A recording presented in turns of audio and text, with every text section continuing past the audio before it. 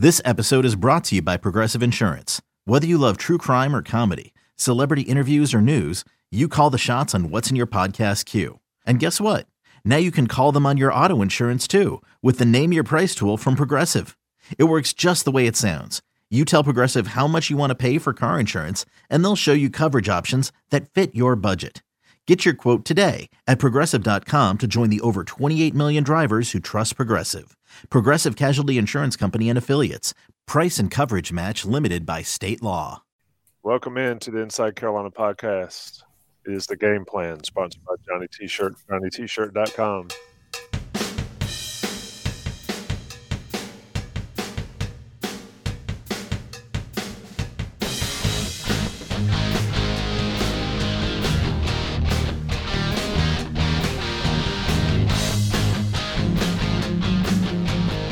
Normally on a Thursday, we are doing this on a Wednesday night, 9 o'clock on the East Coast, well, about 9:04, fashionably 4 minutes after the top of the hour.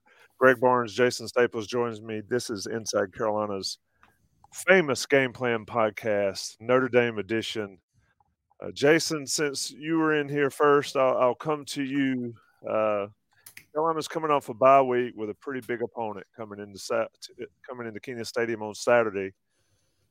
Does it matter at all for Carolina's purposes that Notre Dame might be perceived to be a little bit lesser of the normal Notre Dame team? I don't think perception matters, no. What matters is that they might not be as good as a normal Notre Dame team. If that's actually the case, which so far the data this season and just watching them on the field suggests that, they've taken a little bit of a step back, then – yeah, that matters, but I don't think the perception matters all that much because that's not going to determine what goes on the field. Greg, as far as people looking at this game, we've seen what Notre Dame's done this year. I think Mac said it this week. Being a first-year head coach starting at Ohio State is not really ideal. That's what Notre Dame had to do. They come in, they lose to a Marshall team after that, and then they get a decent win against Cal. The perception of Notre Dame, does that diminish this game in any way, in your opinion? No, I mean, at this point, you're just stockpiling wins, right? We've touched on a lot of the reasons why Carolina has struggled and why they've excelled. We know the offense is really good, probably better than any of us thought it would be. Drake May is the real deal. The defense is worse than anybody thought it would be, and probably including Gene Chizik. But at the end of the day, North Carolina is 3-0.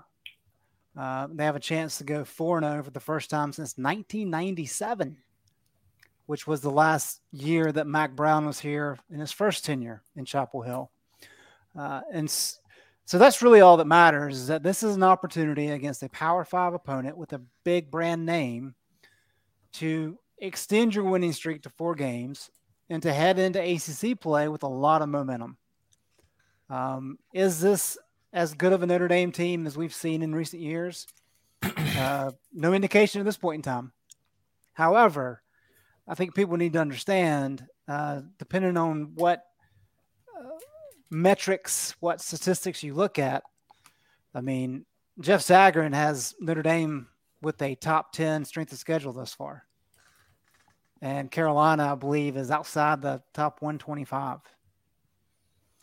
So when you look at it from that perspective, yeah, Notre Dame hasn't played as well as they had hoped. But how inflated is Carolina's numbers? And then when you consider the defensive play, like how bad is the defense? They really haven't played that many good offenses. So all those things kind of wrap into that. But at the end of the day, the goal is to get to 4-0. And I think Carolina has a really good opportunity to do that. Let's look at some of those numbers, Greg. I know you love the PFF stuff, Jason. You pay attention to it as well. They came out and I think you did the story this week. I don't even know what day it is. It's Wednesday. So you did the story. It's been a long week. You did the story either today or yesterday, Greg. What do those numbers tell us? And how do they adjust for that? Because I would think if I'm 50th in anything and I've played the 10th strongest schedule, that's pretty solid. But if I'm 6th in anything and I've played the 130th schedule, I'm questioning it. Is that kind of what these numbers are telling us now, or how do they adjust all that stuff for opponents and all that? Well, here's the thing. With PFF, they don't really adjust by opponent. They do after the fact, but when they sit down and look at game film, they're judging how each player performed on that particular play. And then they put in the grades. Then after the fact, they'll go back and try to adjust as best they can by opponent. The true value is later in the season. And that goes the same. I mean, Bill Connolly tell you the exact same thing with S&P Plus, because he has, at the beginning of the year, he's banking in a lot of the data from last year, and he's also banking in data on the recruiting classes.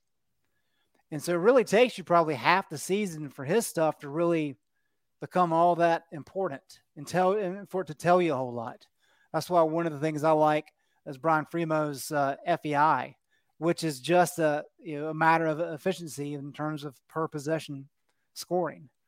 And Notre Dame's numbers are better there, and Carolina's numbers are kind of what you would expect. Very good offensively, very bad defensively.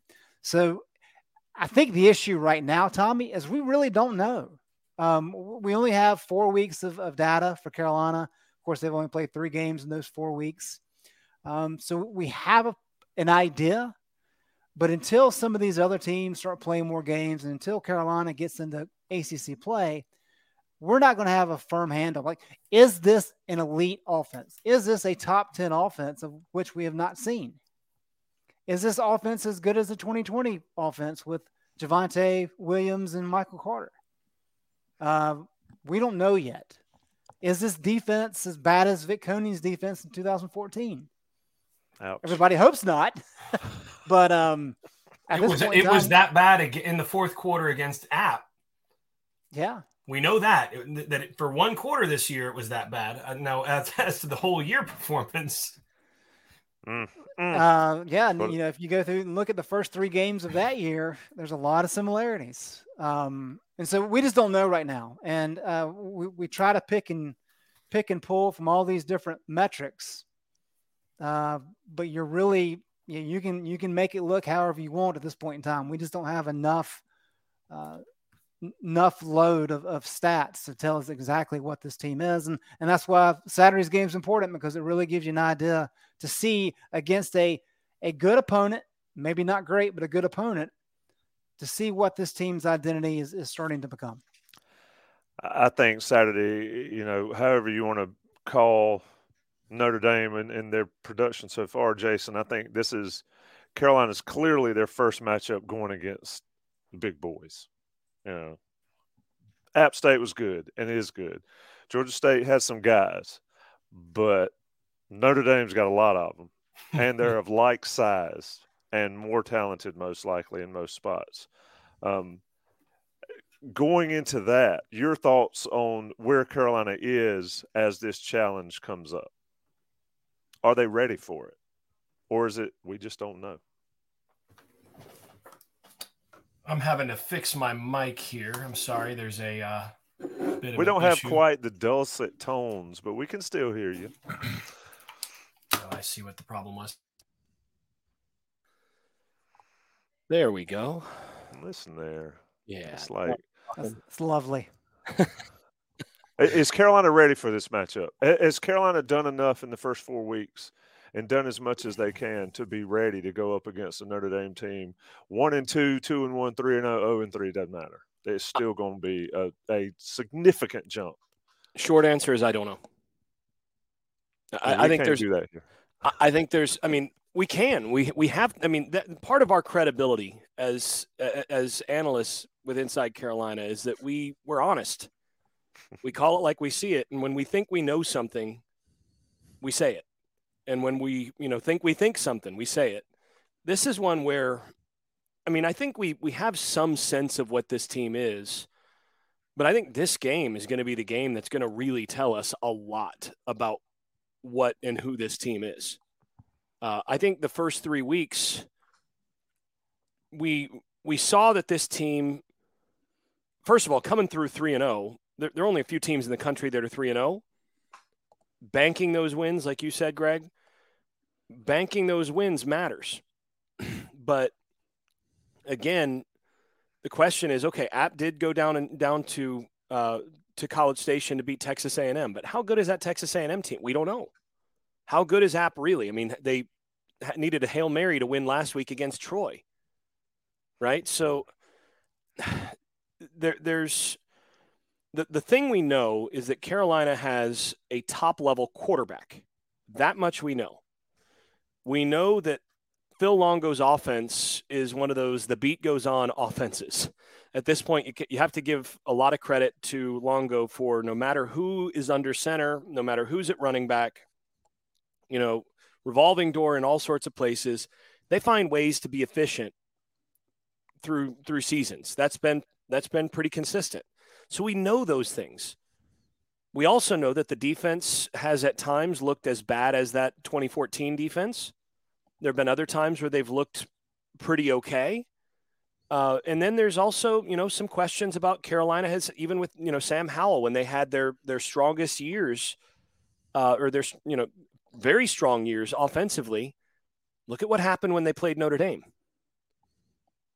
So, I mean, are we going to see a similar kind of running into a much stronger wall that you can't burst through as much? Or are we going to see the offense run up and down the field against Notre Dame the way that they did the last time they played, when they played in South Bend?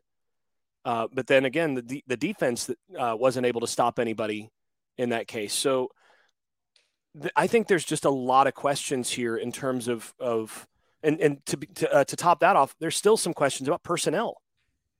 I mean, you expect Josh Downs is going to play in this game. You expect that Caleb Hood is going to play in this game coming off a bye. Is Antoine Green going to play in this game? And if those three guys or two of those three guys play in this game, how healthy, how effective, how efficient are they going to be? I mean, I think there's a lot of questions about this North Carolina team coming into this game, and we're going to learn a lot based on what we see here. Tommy, I kind of equate it to basketball last year because if you remember, Carolina played Loyola Maryland, Brown, and College of Charleston the first three games. And those games were a lot closer than anybody thought. And so Carolina fans, being biased as all fan bases are, said, well, Loyola looked okay. And Brown, well, they maybe should compete in the Ivy League. And College of Charleston has a chance. Loyola Maryland ended up with a losing record. Brown ended up with a losing record. Charleston ended up 17-15. So we just didn't have enough information in those first couple of games to say, oh, is Carolina not any good? Or these other teams is a lot better than we thought. And that turned out to be neither of those. Correct. Ended up being a lot later in the season for us to figure out exactly what the team was doing. It ended up being those teams were bad, and this team is pretty good, at least it developed into something pretty good. So. Exactly. And so two things there. Number one, it's too early, and I agree wholeheartedly with Jason, because this is a big-time opponent, very much like Purdue was for Carolina last year in basketball. We have a wealth of quality information because we know Notre Dame at least has the talent, has good coaches, has the pedigree. So we can actually take a lot from what happens on Saturday. And then beyond that, with how the basketball team really got better really late in the year, but they got better as the course of the season went on, we're going to start to see, okay, Gene Chizik had a bye week. How much changes in terms of scheme, which I don't think any of us expect a lot to change, but how much changes in terms of communication and the guys doing a better job of doing what they're asked to do. And I think that's an area that can really improve over the next couple of weeks. And this, again, Saturday is really the first step of all that to figure out exactly what this team is, what the track is, and who they ultimately can become. Yeah, Mac talked about, I think it was today, he said there's no preseason in college football. So we have to see what we have on the field. Well, virtually they just had a 3-game preseason, and the real season starts Saturday at 3:30 in Keenan. Let me ask a couple questions, and I don't usually get into the questions early, but I think it's relevant. And Jason, I'll do this one with you, and Greg, I'm coming to you on the second one, and I'm going to see if I can mess up the graphics. You're on top of it at least. We got some shadowing going on. Any concern, and Jason, this is for you, any concern the guys returning from injury will mess up the rhythm of the offense? And, of course, that's from our guy Slagle, the hardcore podcast watcher and chatter. I have no concerns about that. None. I think when you add better players at wide receiver for a quarterback that's already distributing it just based on who's open, that just means you might have guys get open a little easier and maybe do something a little more after the catch. So, if you get Josh, if you get Josh Downs back, you're not going to get worse. But chemistry is a thing, right? Chemistry is a thing, but I think it matters less with a quarterback like Drake May than with a lot of quarterbacks, because Drake has been – I mean, look what happened when, Paysor goes to the sideline and now you've got, somebody else in that same spot. Do you notice any difference? I mean, from the perspective of the quarterback, he just still puts it right there and puts it on the money. The difference is that maybe Paysor makes a little bit bigger play or makes a little more space than, the next guy. So, I mean, I think the bigger question would have been, with Josh Downs out, should we expect the offense to, take a step back? That's where you really kind of expect that to happen. And then you add in the better player, and I don't expect that to be the case at all. Now, it may happen. The Notre Dame may break the rhythm of the offense. They're going to have something to say about that. But I'm not worried about if you add two better wide receivers there. I do think all the shuffling at running back, when you add another body in there that's coming in at running back, if you're playing 4 running backs over the course of a game, I do think that can impact rhythm a little bit. So, Caleb Hood coming back, I think Hood is one of their best backs, so you want him back. But I do think they're going to have to be careful to make sure that they know that how they're handling who's on the field and who gets what carries and all of that to ensure that stays in rhythm. Because I do think running back can be a bit of a rhythm position, though everybody shares carries at this point.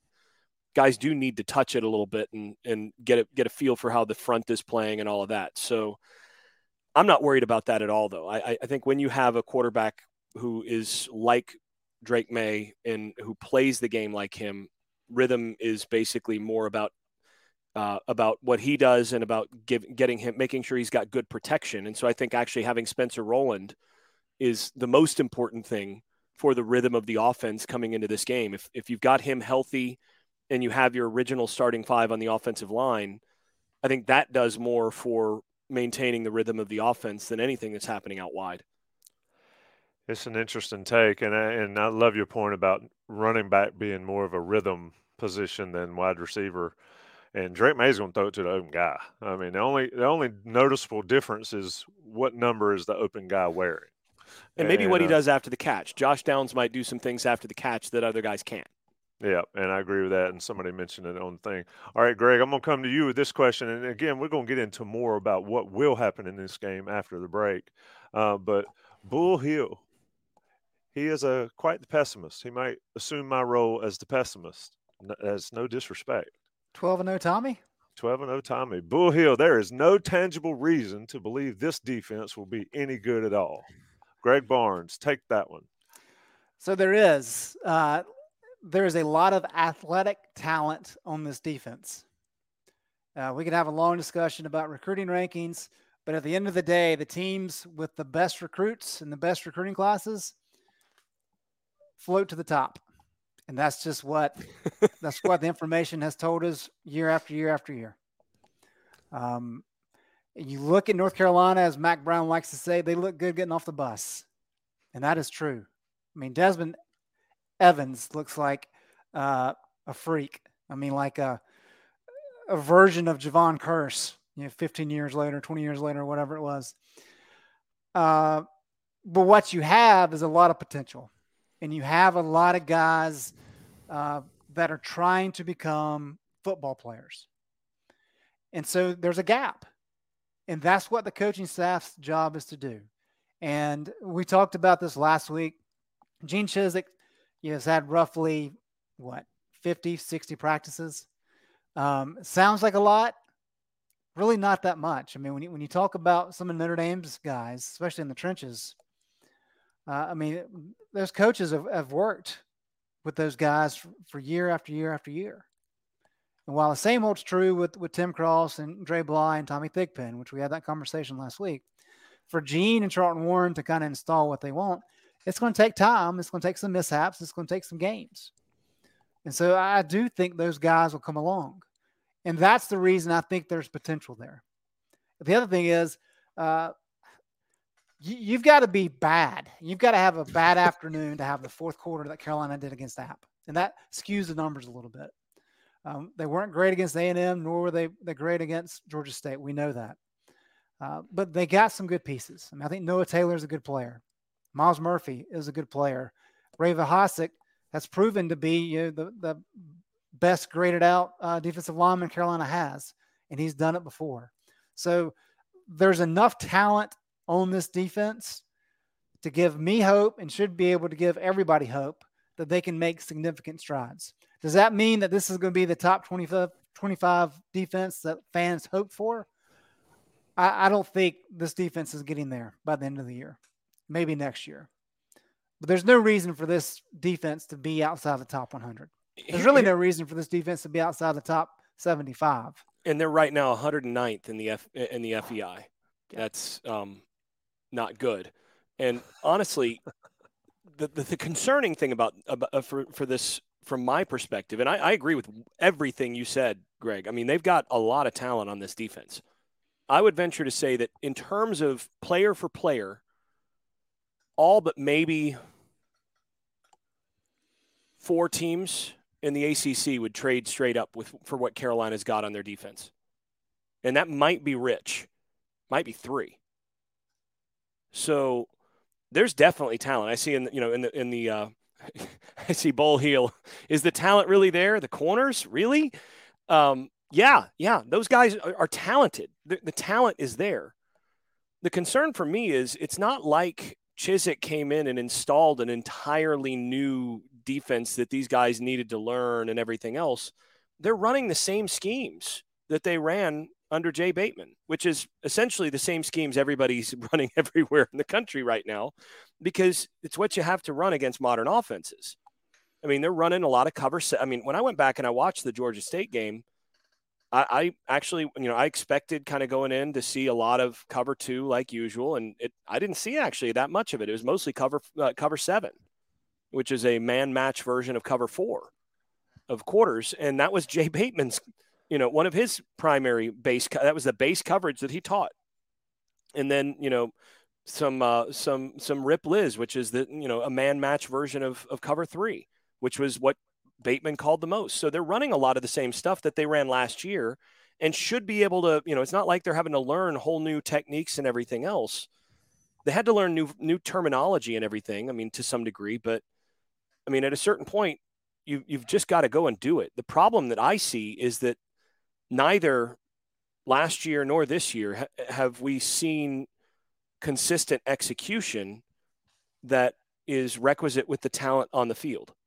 And that hasn't changed, and that's the concern. And so I actually get the thing where it says we're not seeing there's no evidence that this defense is going to be any good this year, because so far they haven't really shown that they are going to be any good, because we're not seeing the attention to detail and the communication and the consistent nastiness that you need to have across the board for defenses to really be good. So there is some sort of disconnect, and there still is some sort of disconnect. And this is what Gene Chizik and Charlton Warren were brought in to fix, is getting everybody bought in enough to where they're going to play. They're going to do the things that the same coverages, the same, basic calls and so on, that they're going to do those correctly and with a high level of energy and, commit to doing their job at, with accountability. And so far we haven't seen enough of that. And, that's where until I see it, I'm very much in a believe it, I'll believe it when I see it stage with this group of players, regardless of the level of physical talent, because physical talent's there, but I'm not sure about the rest of it. And, I don't see that we've really seen the level of buy-in yet that needs to happen. Maybe that happened over the bye week. I don't know. Tommy, here's the frustrating thing, I think, for Carolina fans, is, as Jason said, you bring in two guys that know the game and have a lot of experience at a high level to improve the defense, and they return a lot of good pieces. Well, Wake Forest had a very similar story last year. Great offense, bad defense. And so Dave Clawson did the same thing and went and hired his buddy Brad Lambert from Purdue. And against they're not any better on defense. Well, against comparable schedules, Wake has moved up in the defensive FEI. Now, they're not great, but they've moved up, I think, 25 spots. I think they're top 40 now. Carolina has regressed and is now, as Jason said, 109th after being 98th last year. Yikes. So at least Wake has made strides in the right direction, even though they have a long way to go. And Carolina has just not been able to find that traction. I think that's where a lot of the frustration comes from, understandably so. Yeah, there's a disconnect, like Jason talked about, and they get paid a lot of money to figure it out. Jason, somebody asked, and I'm sorry I can't put the question up because I can't find it, but does Travis Shaw, do you think that his abilities can make a difference in this ball game? Is he at the position where he can make a difference in this Notre Dame game? Maybe. I mean, we got a bunch of I don't know and maybes. I need some definitive answers. That's why I pay for Inside Carolina. When I've got definitive answers, folks know I will go out on a limb and give you definitive answers. I gave definitive answers about Drake May in the preseason. That was one I was pretty sure about, right? Nobody believed you. Yeah, and everybody's like, yeah, better than Sam Howell. Yeah. Mm-hmm. So this one is one that, we've seen flashes already from Shaw. There were some good things he did against Georgia State that kind of popped off the screen, where you saw him compress the pocket. You saw him take control of the offensive lineman across from him, getting his hands inside and just, bulling the guy into the backfield. So just that level of physicality and power, yeah, I think he can have an impact. The question is for how long? I think he's probably a 15 to 20 snap guy right now, where you get him on the field for, certain situations that call for his very specific set of skills that you can then use. So, in short yardage, in goal line, in certain neutral down situations, I think he's most efficient and most effective right now. Put him on the field for some of those situations where you just want him to bully, especially I'd line him up over the center, because it's a pain in the butt for centers to be lined up against those really big guys that can get up under him real quick and push him back. I'd want him to do that. And try to cause some problems for the center at different points. Maybe you force a bad snap or two. That's the sort of thing you can do. So I think he can have a decent impact. I think we're still so young in his career that expecting him to be a game changer is, I think, just too much right now. I don't think he's still got a lot of freshman baby fat on him. And he's, conditioning wise, he's still a freshman. He's still a puppy. And you see that when he's out there, the talent just oozes off of him when you see him on the field. I mean, I think he's, basically a full year. Well, I don't think Marvin Austin had anywhere near the level of ceiling that Shaw does, but he looks better now than Austin did as a freshman by a good sight, in my opinion. But, it's just a matter of getting him to where he's consistent and where he's not going to hurt you with, conditioning in certain cases, and also not always having a full grasp of, what gap responsibility is if this guy pulls or if this guy steps this way, those sorts of things, the stuff that you have to get used to in tight there, and those things happen really fast close to the football. So I think he can have impact, but you have to monitor when you use him and how you use him to make sure that he has the maximum positive impact for your team. Yeah, Tommy, Jason's exactly right, but I think people see that glimpse of potential elite play. Oh man. And it's intoxicating. Carolina fans know, I mean, if you go back to 2009, Robert Quinn, they had a lot of good players on that defense. Robert Quinn was a freak. And having one great player up front changes the defense dramatically. Kareem Martin played that role 2013. Jermaine Johnson, FSU last year. Aiden Hutchinson at Michigan last year. Just one disruptive player up front changes everything. And while Shaw is not there, he will be. But yeah, I thought he looked good when he went in against Georgia State. He looked better than I expected against Georgia State. I was really pleased with what I saw from him. I don't want to go down. Go ahead, Greg. If you get 15, 20 snaps out of him, then that's where I was going. I didn't want to go down the rabbit hole totally, but Jason and Greg too.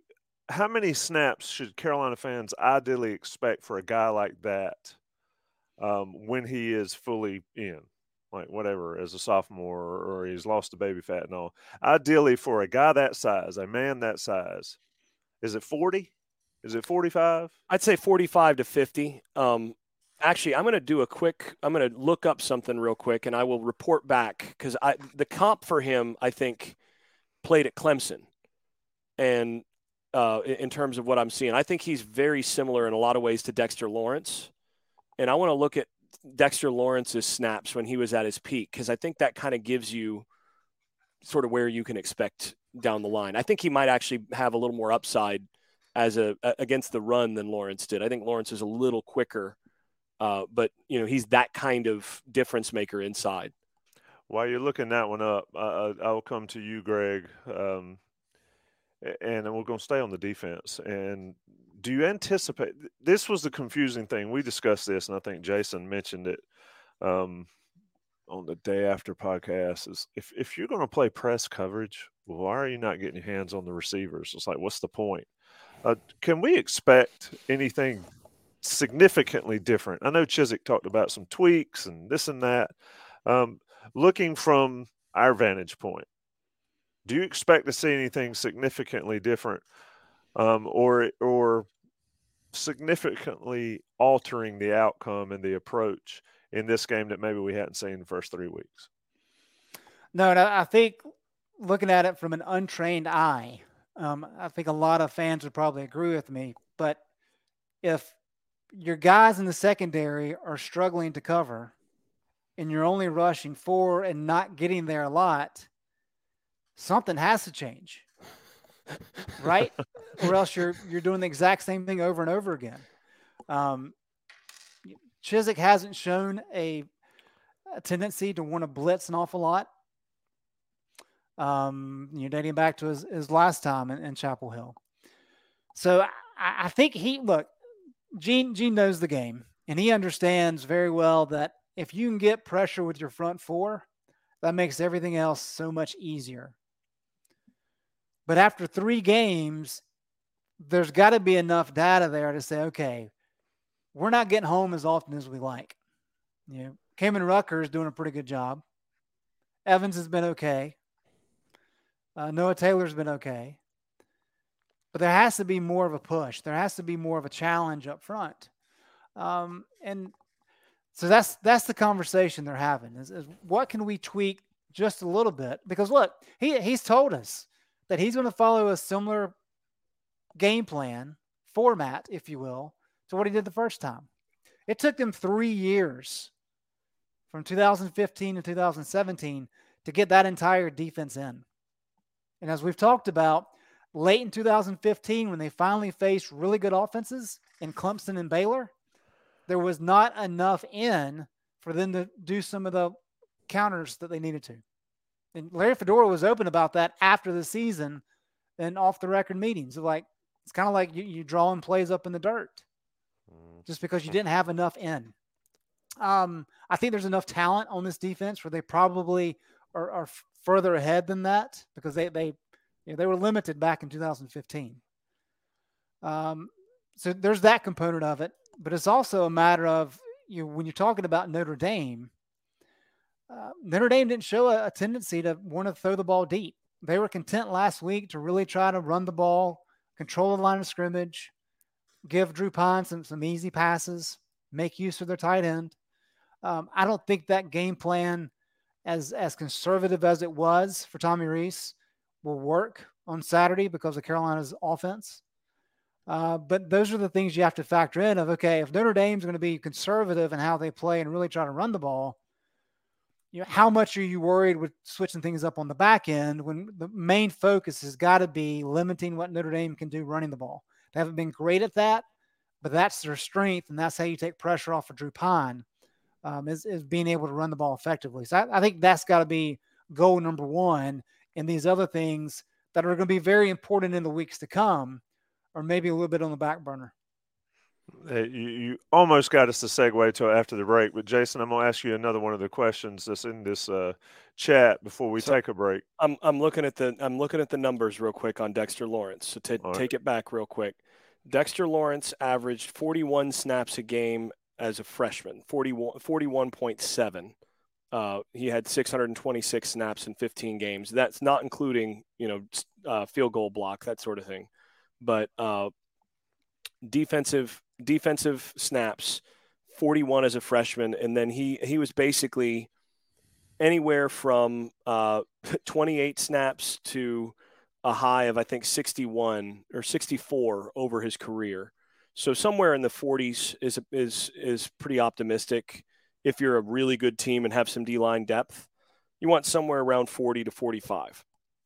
I remember discussing it, and I don't go back in this again, but I remember, Greg, you and I discussed it, and Strobridge and Crawford had played double the snaps that any one Clemson defensive lineman had played. They averaged 64 that year. Yeah, it was unbelievable. They were at like 1 million snaps, and those dudes were still at like a couple hundred. It's fascinating to see. But, yeah, I agree. Shaw needs to be out there. He's not quite where Lawrence was as a freshman. I think that's around, he could become that kind of player. I don't think he's as good as Lawrence was as a freshman, which is why Lawrence played more snaps initially. But you had a specific place you wanted to go before. Yeah, let me ask you this question. So you and I talked on the day after pod with Buck, I guess it's been 10 days or so ago, and I mentioned it just a few seconds ago about the press coverage but not getting any hands on receivers. And I think your exact quote, and I'm paraphrasing your exact quote, was, "What's the point?" Okay, so Ben Williams asked, "Well, I would like Doc's thoughts on why press coverage never starts with our secondary jamming the receivers at the line. Is it coaching, lack of desire, et cetera, et cetera?" They're doing what they're coached to do. So press and free release. Yep. They're doing what they're coached to do. Now, I will say it's generally not a free release that we're seeing. Now, there are cases where it's turning into a free release because they get beat to their leverage. Essentially, what's normally going on with the press when they're actually still in press and they don't get their hands on a guy is they're keeping leverage to one side or another. So you press on the line of scrimmage and you're to the inside. Let's say if you're playing man, most man coverages demand inside leverage, which means you don't want that receiver to cross your face. You'll give him a release to the outside and then you'll run with him. That's, your typical coverage. So what's happening, as far as I can see it, is most of the time, if teams are not really challenging the leverage, so you got inside leverage in that case, or sometimes if you have robber, you're playing outside leverage, it can change it. Whatever the leverage is, basically, if the receiver wants to release to where the defensive back doesn't have leverage, he's just mirroring and turning and running with the guy. Now, that is a technique. I mean, that's a commonly used technique in pass coverage. And you see more of it at the NFL level.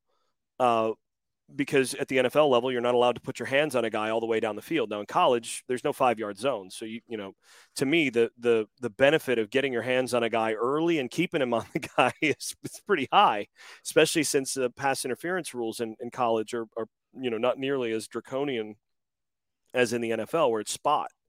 But what it looks like to me is, for the most part, they're letting them take the release as long as they're not taking it to their leverage side. Now, it's really bad when you see them cross over and beat a guy to his leverage side. And that's happened a few times. And that's led to some big plays where the corner let him cross his face, as a decent release move by the receiver. Corner lets him cross his face and doesn't get a hand on him. That's really, really bad for a defense when that happens. But what's probably happening here, and this is just speculation from me, thinking about the why you would coach it this way, is there are a few things. One is you never want your defensive backs to lunge. And when you're trying to get your hands on guys, a lot of guys can get, kind of over eager to get their hands on a guy. And then you lunge, and then it's really worst case scenario, because then the guy is able to kind of pull you out of position and get upfield. I think what they're doing is they're basically playing a mirror technique and trying to just run. They're relying on their speed, and they're basically coached, okay, force them to take the release that you want and then just stay on their hip. That can be fine, but you'd really better have great footwork coming out of that mirror, and you'd better stay on their hip coming up the field. And they've not done a great job with that. So, my preference in general, as a former receiver, this also is part of the reason for that. My preference in general, and the thing that's more frustrating for receivers to play against, is a guy who does a great job mirroring and then uses his length to kind of get his hand on you and kind of irritate you a little bit as you're taking the release that he's allowing you to have. And I think they need to do a better job of closing space once a guy takes that release and does his thing. But I think they're just kind of playing conservative here at the line of scrimmage, which is, if he wants to take that release, you let him take it. What you can't do is let him start taking that release and then go to get your hands on him, lunge, squirt, and then he squirts to the inside, and we're really screwed. So I think that's a lot of what that's about. They're also playing a lot of bail, which is where you line up on the line of scrimmage, and then at the snap of the ball or right before the snap of the ball, you bail out. And you're actually playing off coverage. You're just disguising it by lining up on the line of scrimmage initially. And they're playing a lot of bail coverage, which then the goal of that is to play over the top and not let the receiver release, not let him pass you, because you're usually playing a deep zone when you're in bail. So they're playing a lot of that too. And again, I'm not a big fan of bail. I think, if you're going to play off, a lot of times it's best to just line up off, especially if a guy has enough speed that if you're in bail, he might be able to get on top of you and get over the top a little easier.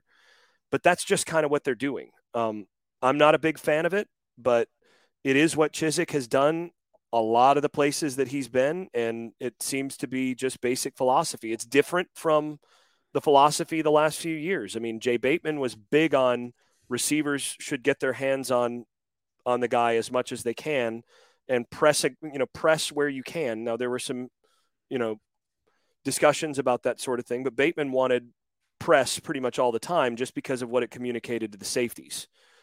If you press a guy, he has to declare where he's going, and it can slow him down a little bit and can make the safety's job a little bit easier.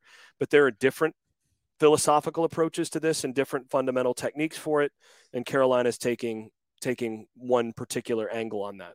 Yeah, Tommy, to add a little bit to that, in watching, I spent some time watching Charlton Warren and Andre Blah coach the corners during camp.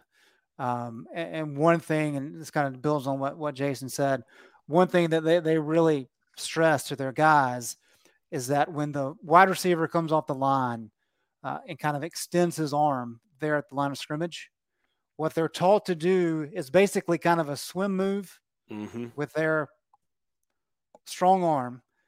And then as soon as they knock the receiver's arm down, they don't use their hand, but they use their forearm to maintain contact so that the wide receiver doesn't have that free release. So it's basically they're pushed, they snap down, and then they stick that arm out with their forearm so they can kind of control the wide receiver and make sure, as Jason says, he doesn't get that free release. And that's actually the funny thing is Mike Ingersoll, you'll probably remember this, Greg. Mike and I, back with the late J.B. Sissel, went out and shot videos about press technique where we demonstrated all this stuff on the field. That's back in the Inside Carolina archives somewhere from 2014 or 2015, where we actually go through that specific technique, which is really good default technique. My complaint is that I haven't really seen it manifest on the field because I'm not seeing guys get their hands on the receiver. So first of all, they're not getting close enough to where the receiver's actually trying to get him off of him. Because they're just mirroring, and the receiver's just taking the direction outside of leverage and just going, and you're not getting the reaching for the receiver's arm, which you want to kind of pull back, swim over, pull back, and then you get that forearm on him, and then you're trying to wall him is really what you're trying to do. And the beauty of using the forearm is that you don't get called for holding, right. So you're able to control. It's basically. It's like what happened in the NBA after they outlawed hand checking. Everybody went to the forearm, right? And you're basically doing exactly that. You're trying to control the guy, off the dribble, or in this case, running the route with that forearm, and move him in the direction that you want. And really, you're trying to squeeze him to either the sideline or to where your coverage is. But I haven't seen a lot of that, and that has been one of the things that about this defense so far this year has driven me crazy. Is you've got two really long corners, guys that have long arms that have shown the ability to press in the past. At least they showed the ability as freshmen. Each one showed the ability as a freshman, who don't seem to be doing a whole lot of it well at this point. And that's really frustrating to watch. It is very interesting to watch, and the reasons why that's the case may be interesting as well. Let's take a short break, talk about Johnny T-Shirt and JohnnyT-Shirt.com. Sponsors of this podcast, great friends of Inside Carolina, great friends of you if you're an Inside Carolina premium subscriber. Even if you're not, you can go to Johnny T-Shirt and you can get the great gear. They got jerseys, the NIL stuff. They've got all the tailgating gear, home gate. And Ross Martin's famous sweatshirt weather is coming. It's supposed to be really hot on Thursday, but cool this weekend. So go pick up some things from Johnny T-Shirt. Come out and see us in the Bowls lot. There'll be some swag out there. Johnny T-Shirts, always great friends. And also 10% off if you're an Inside Carolina premium subscriber. National guys will pay the bills on the audio. It is the game plan on a Wednesday night, about 10 till 10 on the East Coast. Who can stop it? Barnes and Staples. We'll be right back. When you need mealtime inspiration, it's worth shopping Kroger, where you'll find over 30,000 mouth-watering choices that excite your inner foodie. And no matter what tasty choice you make, you'll enjoy our everyday low prices, plus extra ways to save, like digital coupons worth over $600 each week. You can also save up to $1 off per gallon at the pump with fuel points. More savings and more inspiring flavors make shopping Kroger worth it every time. Kroger, fresh for everyone. Fuel restrictions apply. Another day is here, and you're ready for it. What to wear? Check. Breakfast, lunch, and dinner? Check. Planning for what's next and how to save for it? That's where Bank of America can help. For your financial to-dos, Bank of America has experts ready to help get you closer to your goals. Get started at one of our local financial centers or 24/7 in our mobile banking app. Find a location near you at bankofamerica.com/talktous. What would you like the power to do? Mobile banking requires downloading the app and is only available for select devices. Message and data rates may apply. Bank of America N.A., member FDIC. All right. It's the Game Plan Podcast. Here's how it works for me. Every time we have a podcast, I'm really tired. And I'm like, God, we got to do this podcast. We got to get it done quick. Let's get in, let's get out. And it never seems to work that way because it's always interesting content when you guys are on here. And Staples, you explaining all the different techniques and all there. But let's talk about Notre Dame specifically. Greg Barnes, here's my belief. Notre Dame's just going to line up and run it. They're going to double tight end it, and they're going to run it. And then they're going to play action it. And it's going to remind us of Georgia Tech back in the day without all the, the false starts that weren't called. They're just going to line up and do that. Your thoughts on their plan against this Carolina defense? And they're going to play hide the football, I think, from Drake May and the offense. I don't think there's any question Tommy Rees would love to be able to just line it up and pound the ball down UNC's throat. Unfortunately for Notre Dame, they haven't had a lot of success doing that so far this year. The running game was expected to be a strength coming in. It really hasn't been. Now, if you happen to watch the California game, I thought the offensive line did a great job late in that game. It looked like California got a little bit tired. And Notre Dame really took control for the majority of the fourth quarter, a little bit of the third, and really kind of exerted their will with California's front. But looking at the stats, I mean, Notre Dame's only averaging 3.3 yards per carry. And yes, a lot of that's lopsided because of Ohio State limited them to 76 yards. But they only rushed for 130 against Marshall, 147 against Cal. So when you look at what Carolina has done and given up more than 200 yards to both App State and Georgia State, I don't think there's any question the Notre Dame staff would say, look, if we don't rush for at least 200 yards in this game, what are we doing? And when you have a tight end like Mayer, who's great, he's one of the best tight ends in the country, as Mac mentioned earlier this week, that's really a perfect safety blanket for Drew Pyne. But I think Pyne getting a game under his belt as a starter was really key last week.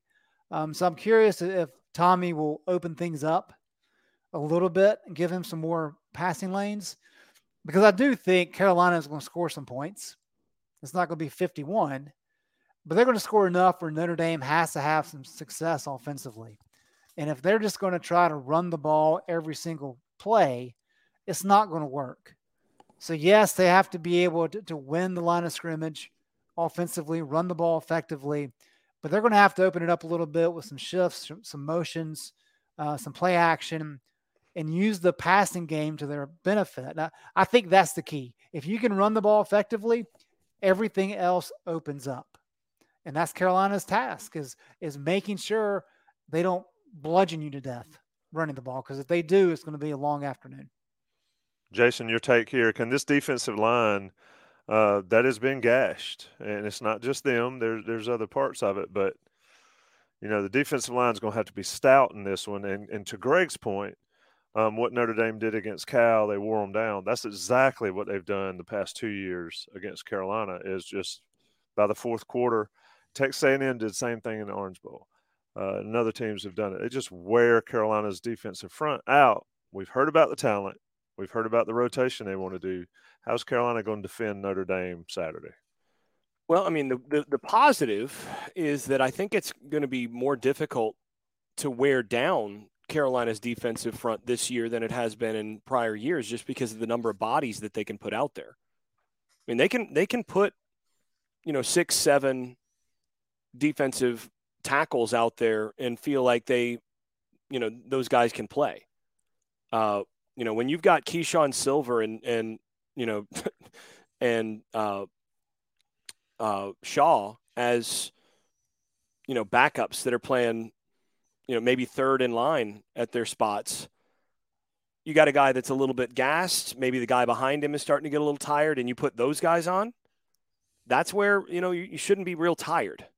You are getting into some inexperience, but you're not going to be tired. So I don't think they'll wear down as easily this year up front. The problem is that I'm not sure how effective they'll be from snap one, and that's been the issue all year. Last couple of years, Carolina got worn down. This year, the concern has been that the defensive line hasn't created a whole lot of havoc from, the first quarter on. So they're going to need big games from the guys that should be putting big games up. They're going to need really quality play against the run from guys like, Rucker, who has been consistent all season, from a guy like Evans, who's played pretty well against the run this year, and from those defensive tackles. They're going to need it. I think this is a game where Chizik is probably going to play less cover 2, because I think what we haven't talked about so far is Notre Dame is not on their starting quarterback. I mean, their starting quarterback's out for the season. Mm-hmm. And Drew Pine, the backup, is not as good.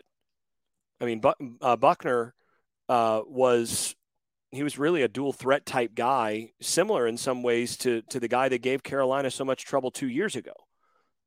And then, going out with a shoulder injury for the year, that changed them. I mean, that's a team that was ahead of Ohio State at halftime. I mean, folks are talking about, well, they got beat by Marshall. They struggled some with Cal. This is a 1-2 football team. This isn't a very good Notre Dame team. They went toe to toe with Ohio State for 3 quarters. So, and here's the thing: you got to remember, teams like Ohio State or Alabama, playing them in an opener. Ask Florida State how that went with, Alabama in 2017. Ask Miami how that went, against LSU, a few years back. Ask, Virginia Tech or, some of these teams about playing those, opening games against one of the 3 or 4 most talented teams in the country that they've had all off season to get amped, and, you're getting the full weight of that athleticism. Notre Dame just wore down against Ohio State. Ohio State just had more talent. But I thought they outcoached Ohio State. I thought they were, competitive with Ohio State. And then I thought they wore down, and I thought the next loss was a bit of a hangover against Marshall. But especially now that they don't have their quarterback, they're going to really try to protect him all the more with a lot of running game and with a lot of Michael Mayer. And with a lot of that sort, and they don't have great receivers either. They're going to need to pound the football. So to me, if I'm Gene Chizik, I'm coming out and I'm trying to put together what do I feel like my best, fairly conservative on the back end, so that I'm not just giving up plays, but what do where do my guys feel like they're most reliable in terms of fitting against the run? How can I make sure that I'm giving my defensive line the most support? And this is where I might expect more in this game of Rip Liz, kind of cover 3 type looks where you have a middle of the field closed with the single deep safety, and then you're dropping another safety in so that you're taking some of the decision making out of the safety's hands, and they know what they're going to be doing. And they're just matching underneath and trying to rally to the football in the running game. I think you see a lot of that. At least if I were coordinating, that's what you'd see a lot of here. Yeah, I think one of the unintentional benefits of how Carolina played defensively the first 3 games is that Gene Chizik knows exactly what Tommy Rees is going to try to do with running the ball. And he knows that what they've done thus far hasn't been enough. I mean, if they play like they have up front, then Notre Dame's is going to march up and down the field. And so that's kind of going to force his hand. And whether that's doing what Jason's talking about or just playing with an extra guy in the box or anything like that. I mean, Cal tried that late because they knew Notre Dame was going to try to run the ball, and Notre Dame was still effective. So I think that's an interesting dynamic of at what point do you sell out to stop the run and let Drew Pine beat you? I think you have to do that in this game. And the one thing Pine has shown is he's willing to throw it to the other team. Yeah. So I think if you're going to win this game, you have to make Drew Pine beat you. Make him beat you with some throws and see if maybe he's willing to be a little generous with that football. Slago asked a question, Jason. Last point on the defense. We can talk about the back end. We can talk about the linebackers. I think Cedric Gray and Power Echols are going to do what they do in this game. But is this a show-me game for this defensive line, Jason? Yes, 100%. I also think this is a game that is a money game for Cedric Gray in particular, because he can make himself a lot of money by how he shows out covering Michael Mayer. Because Mayer is a really, he's earned that nickname Baby Gronk. And I think Cedric Gray is one of those backers who actually can, do a lot more in coverage against him than a lot of others. And, Carolina may be able to use that ability really to their advantage to help their defense get some matchups back by using him more as a coverage guy against Mayer. So I'm curious to see how that goes. if I'm Cedric Gray, I'm absolutely treating this as an NFL audition to show that I can cover the best, one of the 2 or 3 best tight ends in the country. Greg, Carolina's defense is successful on Saturday if. We can say this every week, right? But it's if they win on first or second down. I think that's a big part of it, because if you look at what Notre Dame has done on third down, they're converting 26% of their third downs. And the crazy thing is, it's not like they're in third and long every time either. I mean, there are a lot of these are 3rd and 4, 3rd and 5, and they're just not getting it done. And again, Ohio State skews that a little bit, but that's been a problem in all 3 games that they've had. And so I think if North Carolina can hold serve on one of those first 2 downs, because Notre Dame is not an explosive play type team. They're going to get theirs in 4 and 5 and 6-yard chunks. So if you hold them to 1 yard on first down and 5 yards on second down, now you're in business. Now it's 3rd and medium. And that's where Notre Dame has struggled. So I think that's the key component for North Carolina. It goes without saying, if North Carolina gives up as many explosive plays as they have, which is 7 per game, which is ridiculous, against this Notre Dame team, forget it. That's 2014 level bad at that point. Correct. Well, certain quarterback a week before his game against this Carolina defense was 7 for 29 for a buck. And he had a pretty good game. So it's possible. It's definitely possible. I think Carolina's defense, to the point about the defensive line being a show-me game, I think it's a show-me game for everybody. We talk about how Notre Dame's stats are skewed by Ohio State. Well, Carolina's defensive stats are skewed by that fourth quarter, and you can't take them away. But I think Carolina's defense, and to a certain extent, Gene Chizik and his coaching staff, they got to be good in this one. Let's flip it over. We could talk about it all day. Go ahead, Greg. I know you got to get another word. No, I was just going to say, I think this is one of those games because of the opponent and because of what they can do offensively, just in terms of ground and pound. And because this is the final non-conference game, so it doesn't affect the conference slate. I mean, this is a game where North Carolina could lose. And I think all 3 of us would say they looked a lot better. It's one of those kind of games where they can show us a lot and still lose, and that would go a long way into answering some of the questions that we have. It can go the other way, of course, as well. But in terms of this being a show-me game, there's a lot of opportunity to show that they've made strides and that they're better than what they've shown thus far. I would agree with that if Notre Dame was 3-0 or 2-1. At least from a fan base perspective. If Carolina loses this game, which is going to bring me to the last point of the night that we'll talk about. We all 3 didn't even give Carolina a chance a month ago on this podcast. Anyway, let's talk about the offense. First question, can the offensive line hold up? And this is Brian Jones' question. Can the offensive line hold up long enough to give May time to throw? Greg, talk about that coupled with the Barnes and Roland news and all that right side of that line. Some mix and matching going on out there. But the bottom line is, can they give May time against a pretty good Notre Dame defense? Well, let's take the latter point first. Just having Roland back is huge because Big Nell's only played, 5 guys against Georgia State? And if you stick with just 5 guys against Notre Dame late, those guys are going to get tired. So having some options to rotate, especially on the edge, but also there at guard as well, is very beneficial. And just to have an extra guy to throw in there, give your other guys some rests. That makes a big difference in terms of how they hold up. In terms of Drake May having time to throw, look, Sam Howell, while he's not responsible for all the sacks, I can't count that high, Tommy. I think 119, I think is what he had for 3 years.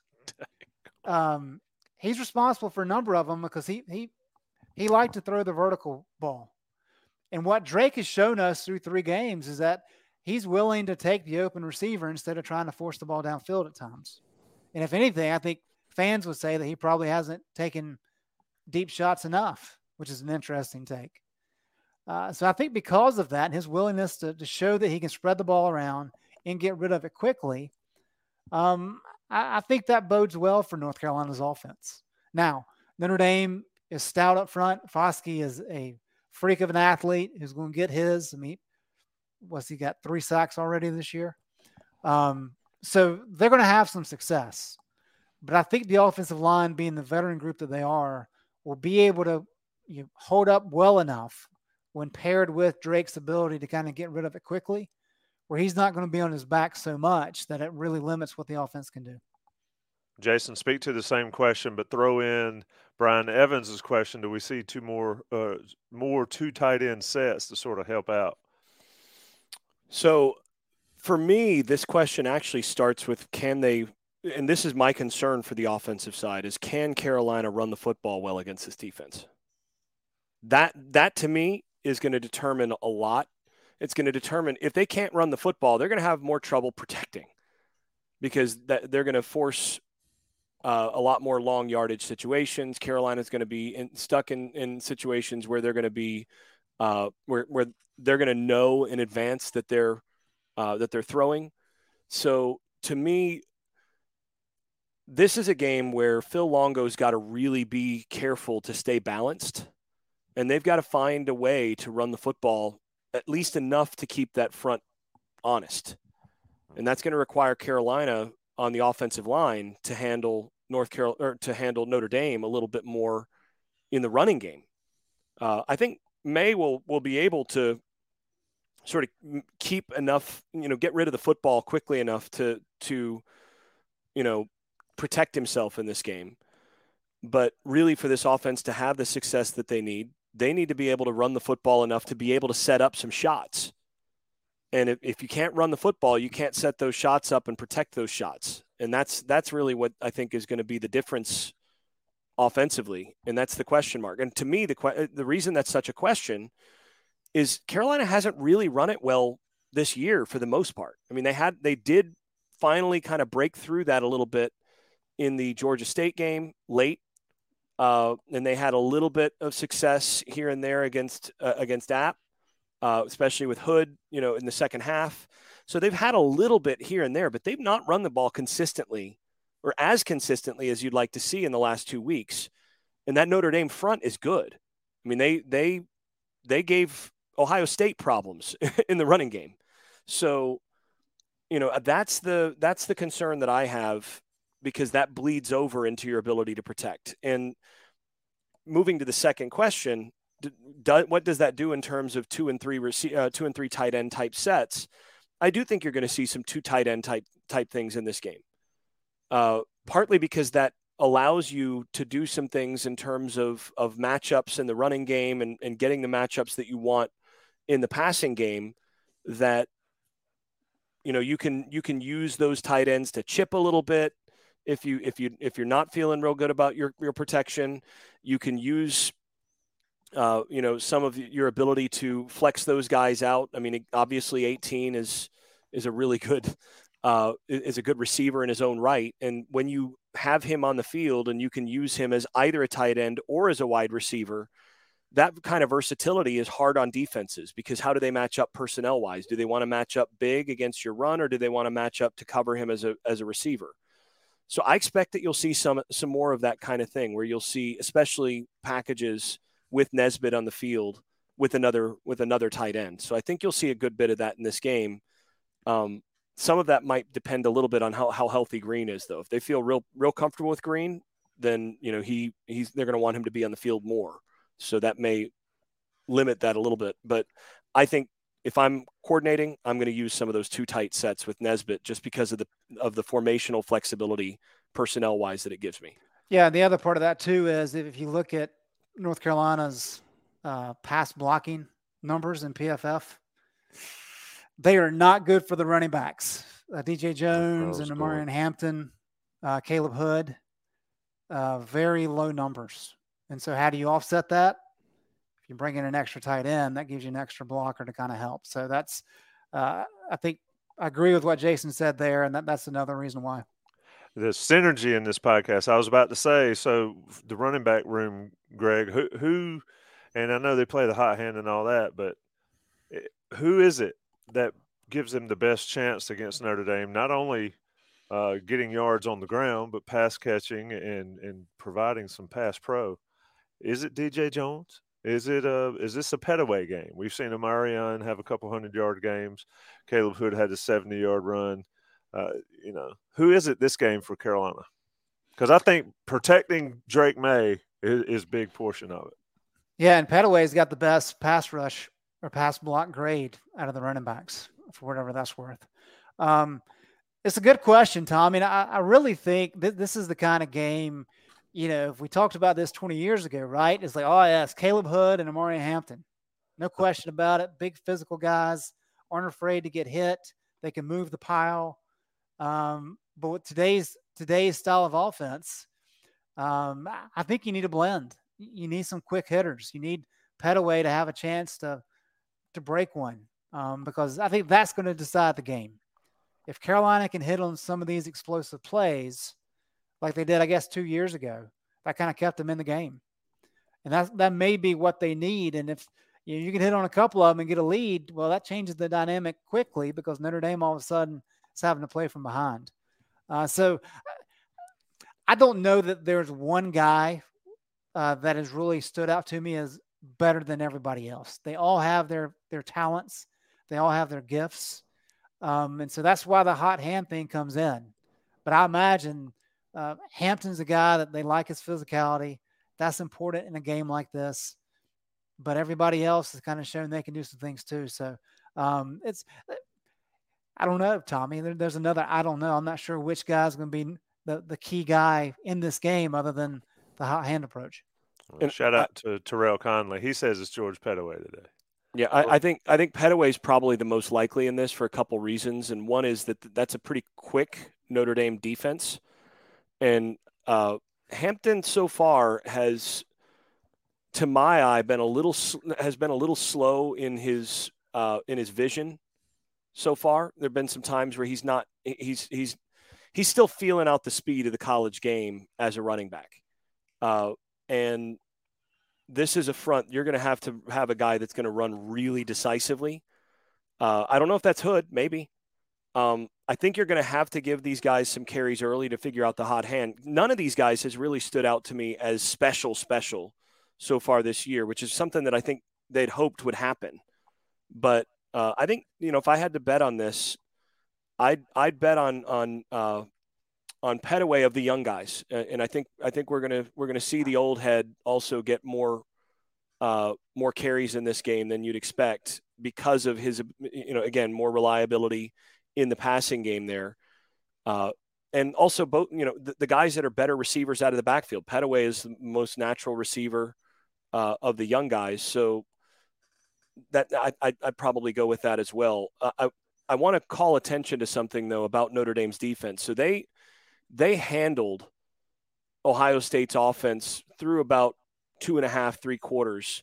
But on the year, in their 2 losses, they gave up a total. So Ohio State had a couple big runs late, gave up 4.91 yards per carry to Ohio State and 4.38 yards per carry on 50 carries. So 50 carries for 219 yards. Kalen LeBourne, actually, a guy that North Carolina recruited pretty heavily years ago for Marshall, had, I think, 172 yards in that game. As North Carolina's run defense has gone, so has their record. They gave up 3.61 yards per carry against Cal and managed to win that game. I think if you want to identify one stat in this game, one thing to look for that I think determines this game as much as anything else, it's going to be, can Carolina run the football with any consistency? Because you see those numbers up there, and I think that tells you a lot about where Notre Dame's strengths are. That's an interesting take, because I've always said, at least in the last couple of weeks going into this one, that I thought it was going to be a Drake May game to win, because I did not think Carolina would be able to run it effectively against Notre Dame, especially early. I think to y'all's point on Hampton, I think it's a great one. He's still catching up to the speed and the physicality of the college game. I mean, he ran through tackles his entire life. I mean, he's done it a couple times in college, but it's big boy football, but he's going to be really good. But I think Petaway is the guy in this game. And I think DJ Jones, you mentioned the old head. I think DJ Jones makes a play that's important. So let's get out wide and talk about Greg, talk about Josh Downs' return if he's in fact out there, and Antoine Green's out there. And somebody said it.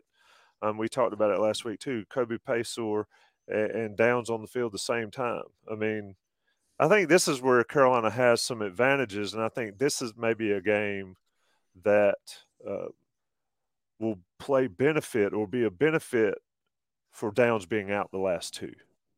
Other guys not named Downs have stepped up.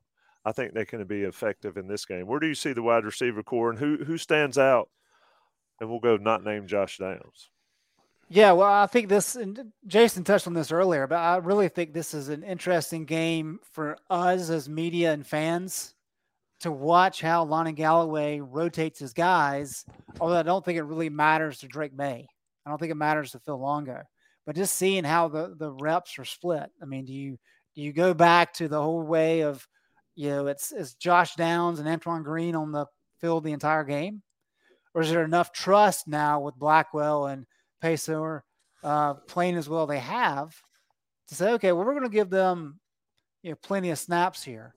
The other part of it too, Josh Downs, as we've talked about, learned every wide receiver position this offseason. And the reason why is because teams figured out kind of how to defend him last year. They bracketed him and really limited his yards after catch late in the year. So they're trying to get away from that.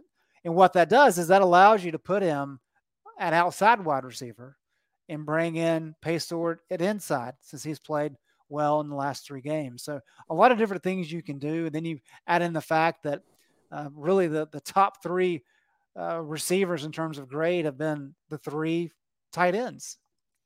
So Phil Longo has a lot of different things to utilize. We talked a lot about Bryson Nesbitt kind of being the young hotshot in the offseason, and the kid has a lot of potential. But Kamari Morales is a stud at tight ends, one of the best tight ends in the ACC.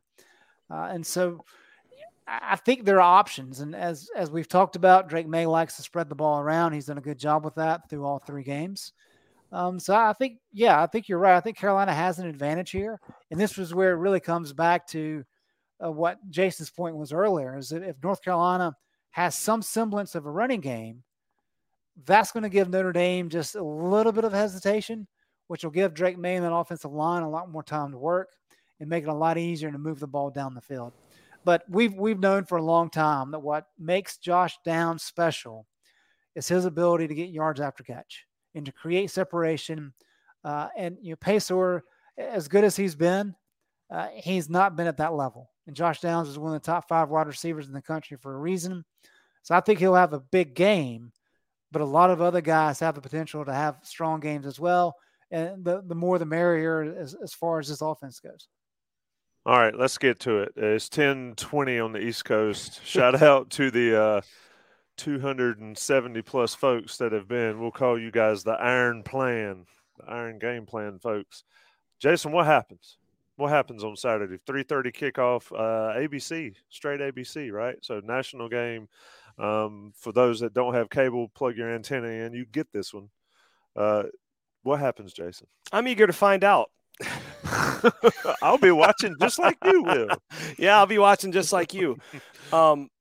This is a game where I think, you made the point earlier that none of us were real confident about this for Carolina coming into the season. We felt like this was, a pretty likely loss.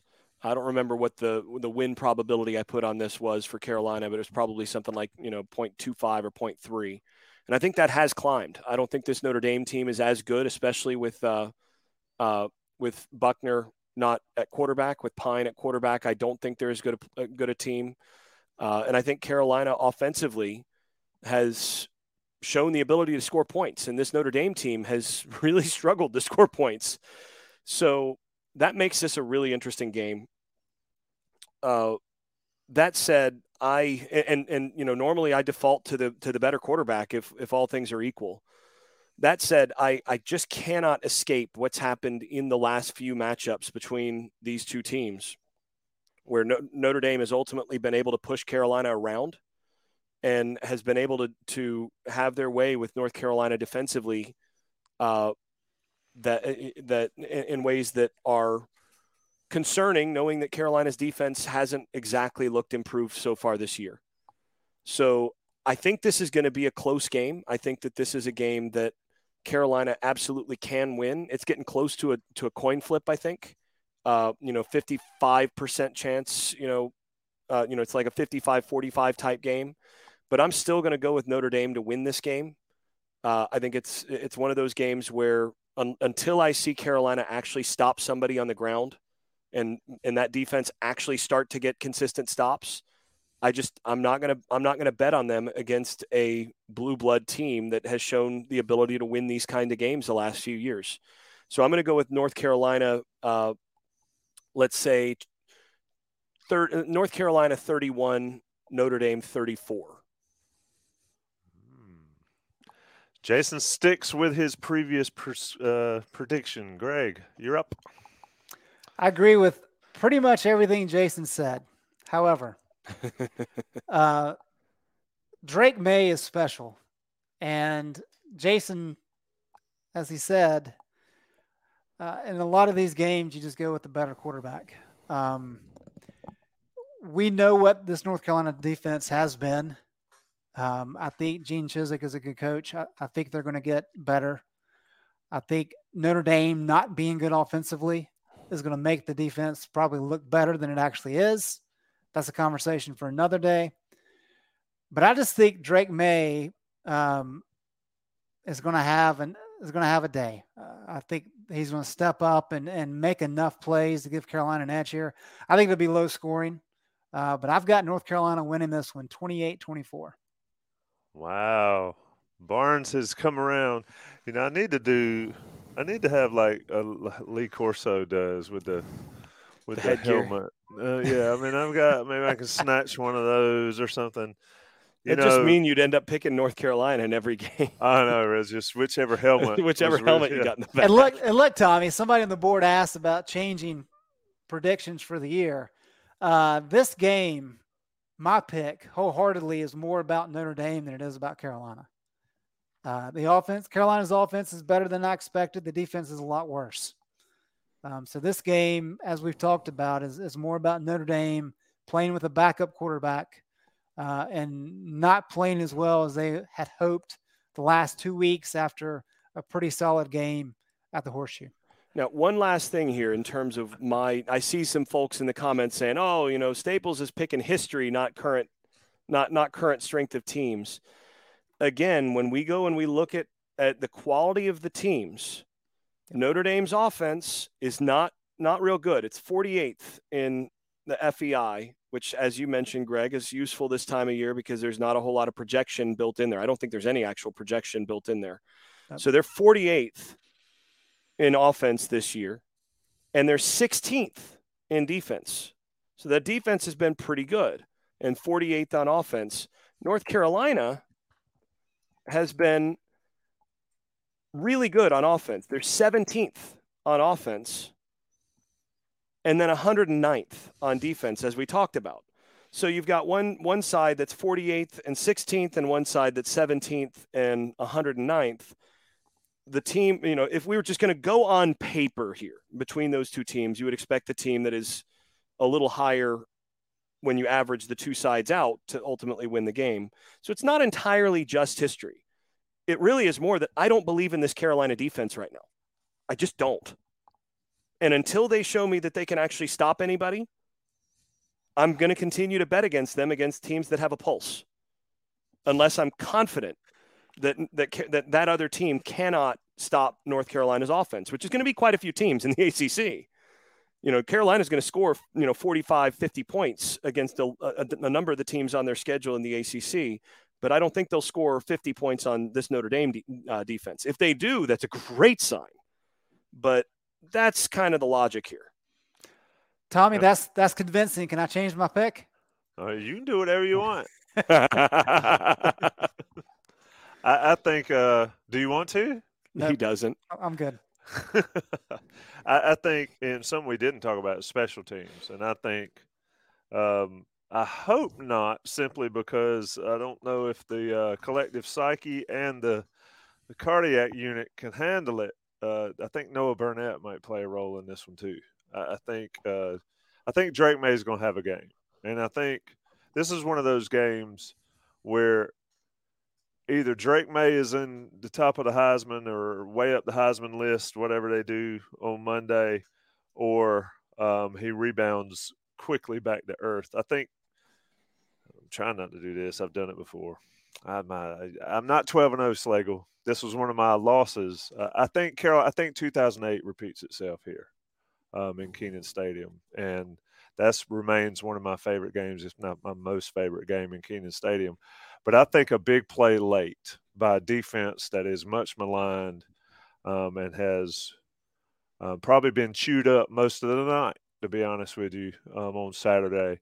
I think Carolina wins 33-31 on a Burnett kick that brings the house down in Kenan Stadium. It's one of those. It's a must win. I got to get it in. Oh, I knew it was coming. I knew it was coming. No, I mean this is not a must-win game. No, it is definitely not a must-win. But I think they do get it done, and I think it's going to come on the back of some defensive play. Somebody finally puts their foot in the ground and says, Notre Dame's averaging 18 points a game. So if Carolina allows 31, I will take the over now. That'll be yet another bad defensive performance. It does not matter unless, as long as the scoreboard, it can say 63-61 or 3-2, as long as it's, I'm going Carolina 33-31. So we all switched except for you, Jason. Well, two of the three switched. I'm not going to be a victim of the moment. I really hope I'm eating some crow on, Saturday evening and for our day after podcast on Sunday. I'm hoping I'm eating crow, but because that would mean that the defense actually showed me something that is encouraging. But like I said, I'm not going out on that limb until they show me. They're going to have to show me. Show me Staples. Change it from Dr. Strangelove to Show Me Staples, as Slagle said. It's been on the beat. No, excuse me. It's been the game plan on Wednesday night. Shout out to the fans that have been in here hanging out with us for a cool hour and a half. Shout out to Johnny T-Shirt and JohnnyT-Shirt.com. Heads up to folks watching this or listening to it later. Come out to the Bowls lot. 12:30 on Saturday. Joey Powell and myself will be with Inside Carolina Live. We'll have plenty of guests, a lot of swag out there, a lot of tailgating fun, and there's always somebody to look forward to seeing out there. So you need to come out if you can get there. 12:30 to 2:30 will be the show. We'll be out there probably from 11. It should be a fun time in the Bowls lot. A beautiful day in Chapel Hill. 3:30 ABC, Carolina and Notre Dame. Greg Barnes, Jason Staples. I'm your host, Tommy Ashley. Everybody be safe.